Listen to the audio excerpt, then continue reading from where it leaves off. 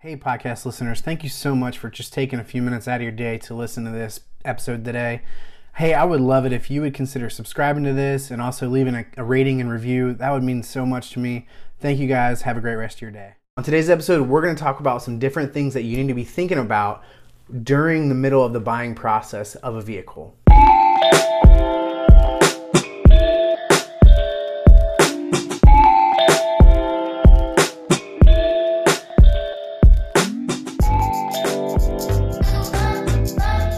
Well, hey everyone, thank you so much for joining me for this episode of the Find Your Money Path show. Let's go ahead and jump right into my conversation with Tom Martin about buying used cars. Well, hey everyone, I'm joined today by Tom Martin. So Tom, thanks for being with us today on the Find Your Money Path show. I would love for you just to introduce yourself and say a little bit about what you do. Well, it's great to be with you, Stephen. I'm involved in the coaching consulting arena. Both a business coach and a life coach, where I specialize in helping business owners prosper in business and thrive in life. That's great. That's great. Well, and you've also had a little bit of experience, maybe just a little bit of experience in the car buying world. Is that right? Yeah, a little bit. When I was in college, I had the opportunity I was a marketing major, had the opportunity to do a little bit of an internship at a dealership and started selling cars, which produced an offer to, when I graduated from college, to go into the finance department, and which led to almost a 26-year career in the automotive industry here in Atlanta, working for two family-owned dealerships over the course of those 20 plus years. So let's talk about the actual process of, we're going to the dealer, we're getting ready to buy the car, we're shopping for the car out on the lot. What would you say are some tips to save some time in that process? Because we know that's tedious and it can take multiple trips to multiple dealerships. So what are some tips to save some time there? The biggest time saver is get the negotiating, for the most part, out of the way before you get there.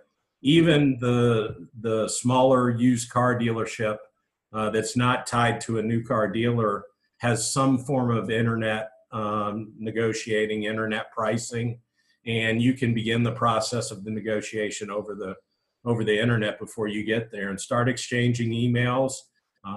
You can, most of them will be able to provide you with a Carfax report, so you'll see how many times has this car been titled, has it ever been in a wreck, was it a severe wreck, a moderate wreck, or the lower one is a minor wreck.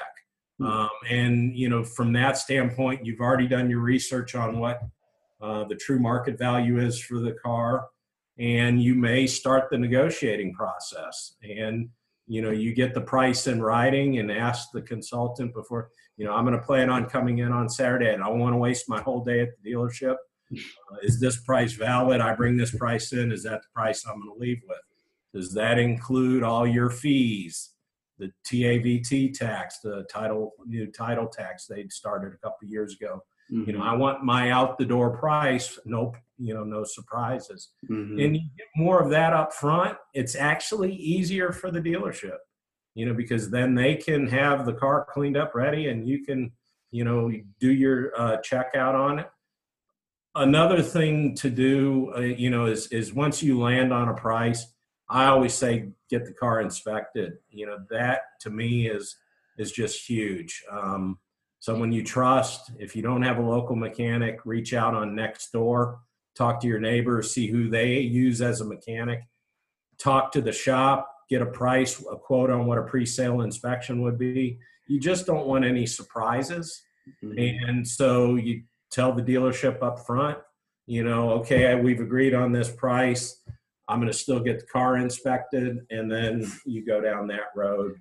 But you get everything out of the way as much as you can before you get there.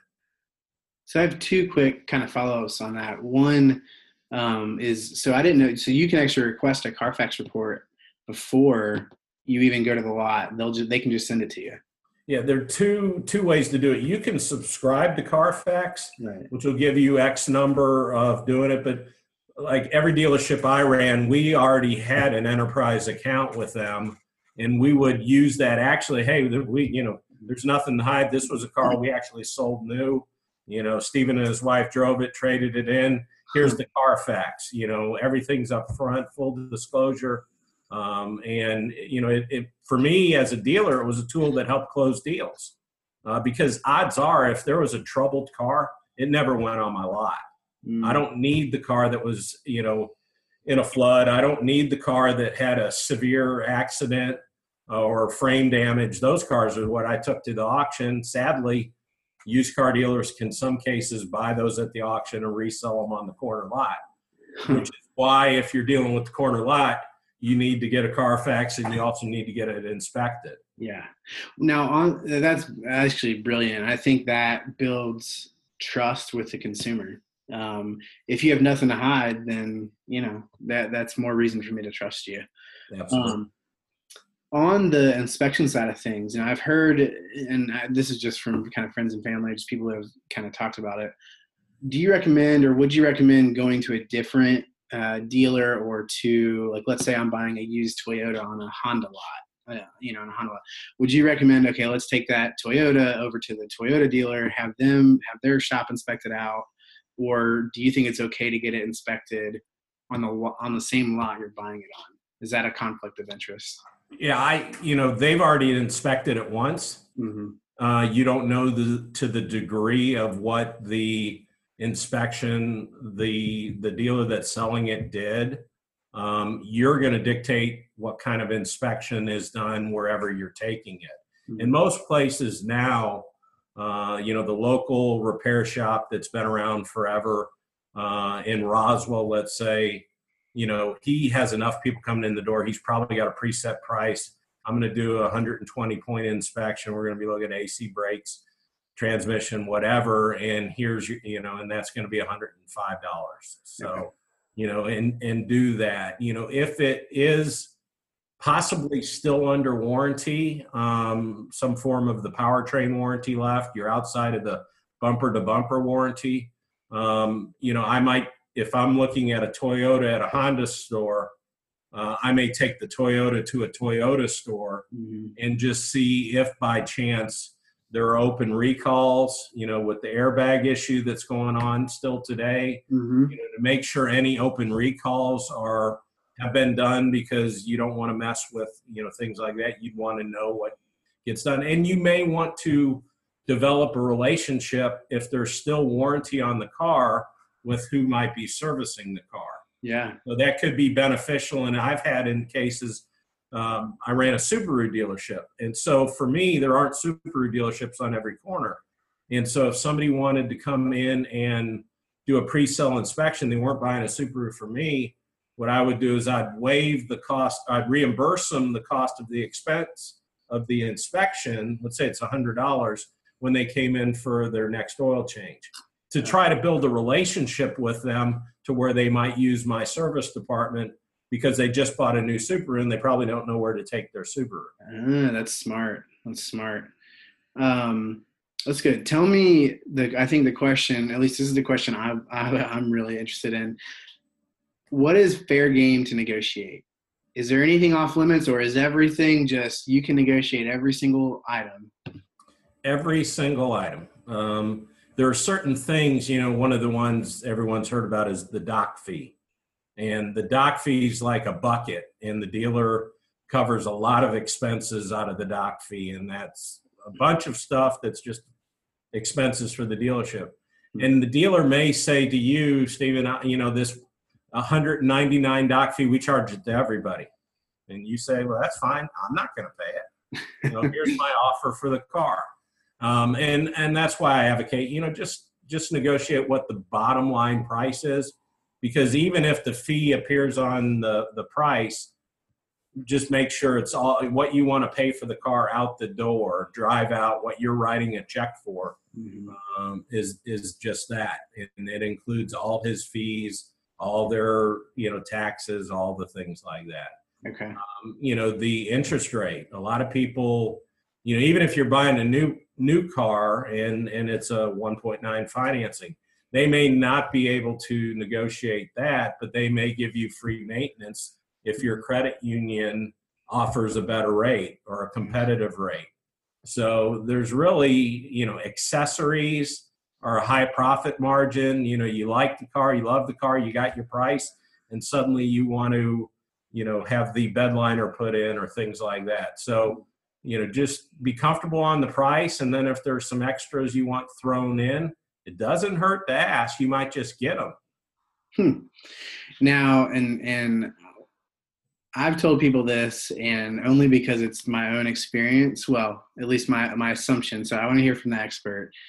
Does it pay to go in during off season, which maybe you can help define what off season is, or at the end of the month when a dealership might be trying to hit its sales quota? Does that help at all in the negotiation process? Sales quotas are a real thing. But you got to start the month too. And so it's kind of the misnomer for you to know which specific car. It's more so the new cars than the used cars. When there's a quota to hit, because there could be a significant amount of money that comes back to them from the manufacturer. So on the pre-owned cars, I don't think end of the month, beginning of the month. And also, you're not going to find that 3-year-old Honda Accord with 48,000 miles on this other lot. So it just comes down to, being willing to maybe miss out on the car if he can't give you the best price or give you the price you want. So, but yeah, the end of the year, if somebody were to be buying a new car, what I advocate is, at the end of the model year, when the new ones are out and there's some leftovers, that's typically when your best incentives are out there, and you can strike a much better deal than you could earlier in the model year. And when does the model year typically, what's the cutoff? When does it end? Well, that used to be an easy question to answer because it was, the new model year was in the fall. But now they've cycled them all throughout the year. So you really need to know, you go to the manufacturer's website and see, because, for example, I just got an email from Subaru and they're introducing their new 7-passenger in May. And they're doing that because they'll make a bigger splash than if they did that, later in the year when all the rest of the cars come out. They're catching on. That's smart. Okay. That's good. That's good stuff. Anything else that might be helpful for the viewers here to think about as they're shopping for a car? Yeah, I would say don't be afraid to check out the disruptors in the industry. The disruptors is Carvana, TrueCar.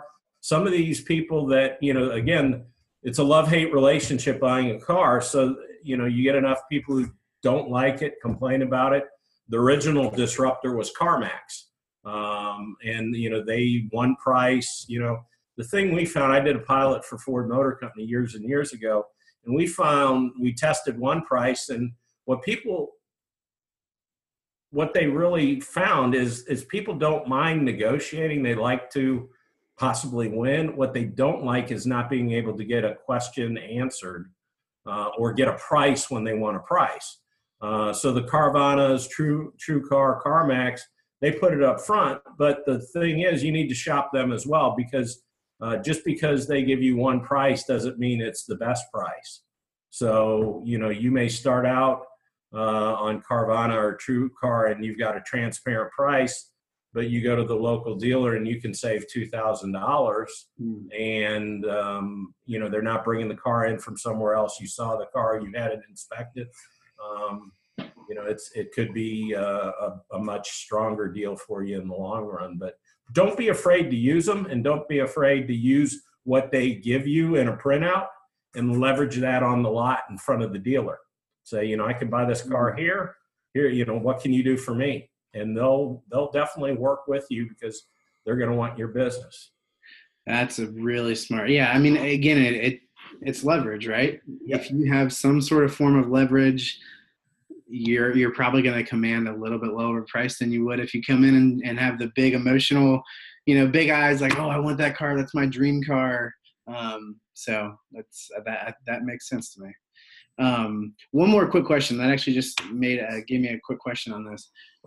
Do you find that it's important to watch how you're talking about the car, or how you're communicating with maybe your friend or your spouse when you're there and you're test driving. Like, should you avoid saying things like, "Oh, this is the car of my dreams. I love this. This is the one," until you're at the negotiating table, until you've agreed on a price, or does that play into it at all? Well, obviously, I think in any form of negotiating, you're going to pay attention to the cues that the other person is giving you. So the nodding heads, the smiling, the things like that. You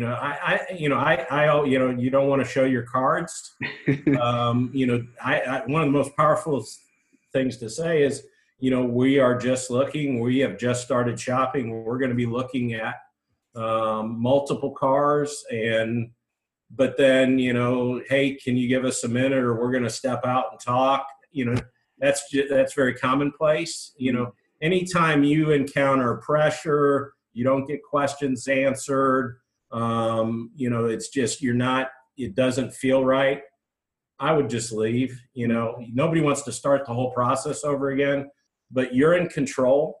If this is your deal, you want the best deal, the most fair deal, and the right dealer is going to do what they can to earn your business, and just try to serve you and turn you into a lifelong client. Great, those are fantastic tips. I know that's going to be helpful for anyone watching this. Well, thank you so much, Tom, for just all the information you've provided to the viewers. I know this has been helpful for myself, and I know it's helpful for other people. I'd love to hear more about, tell everyone a little bit about what you do in your business and your coaching business. Yeah, thanks. For me, building dealerships and, investing in the bottom line and growing businesses, I love doing it, but, my passion is really helping smaller businesses develop them and help them develop their people. And so for me, I work with them from a sales process standpoint, looking at how they develop their business through prospects, how do they turn prospects into clients, and then how do they create an amazing client experience where they actually are out there being advocating for the business. And then I work specifically with business leaders from the mindset of how they lead their business and being good stewards of the blessings they have being a business owner. And so those are really my spaces. It's what I did in the dealership. A dealership really is 7-8 small businesses under one roof. As the general manager of the store, it was helping them find success running their departments. And so just the opportunity to leverage that and maybe not work as many weekends. There you go. And if people want to find out more information, I know you've got some helpful tips on like how to help, if you're a small business owner, how to help your online presence. Yeah. What are some places that they can go to find out, find some stuff that you're putting out there and find out more information?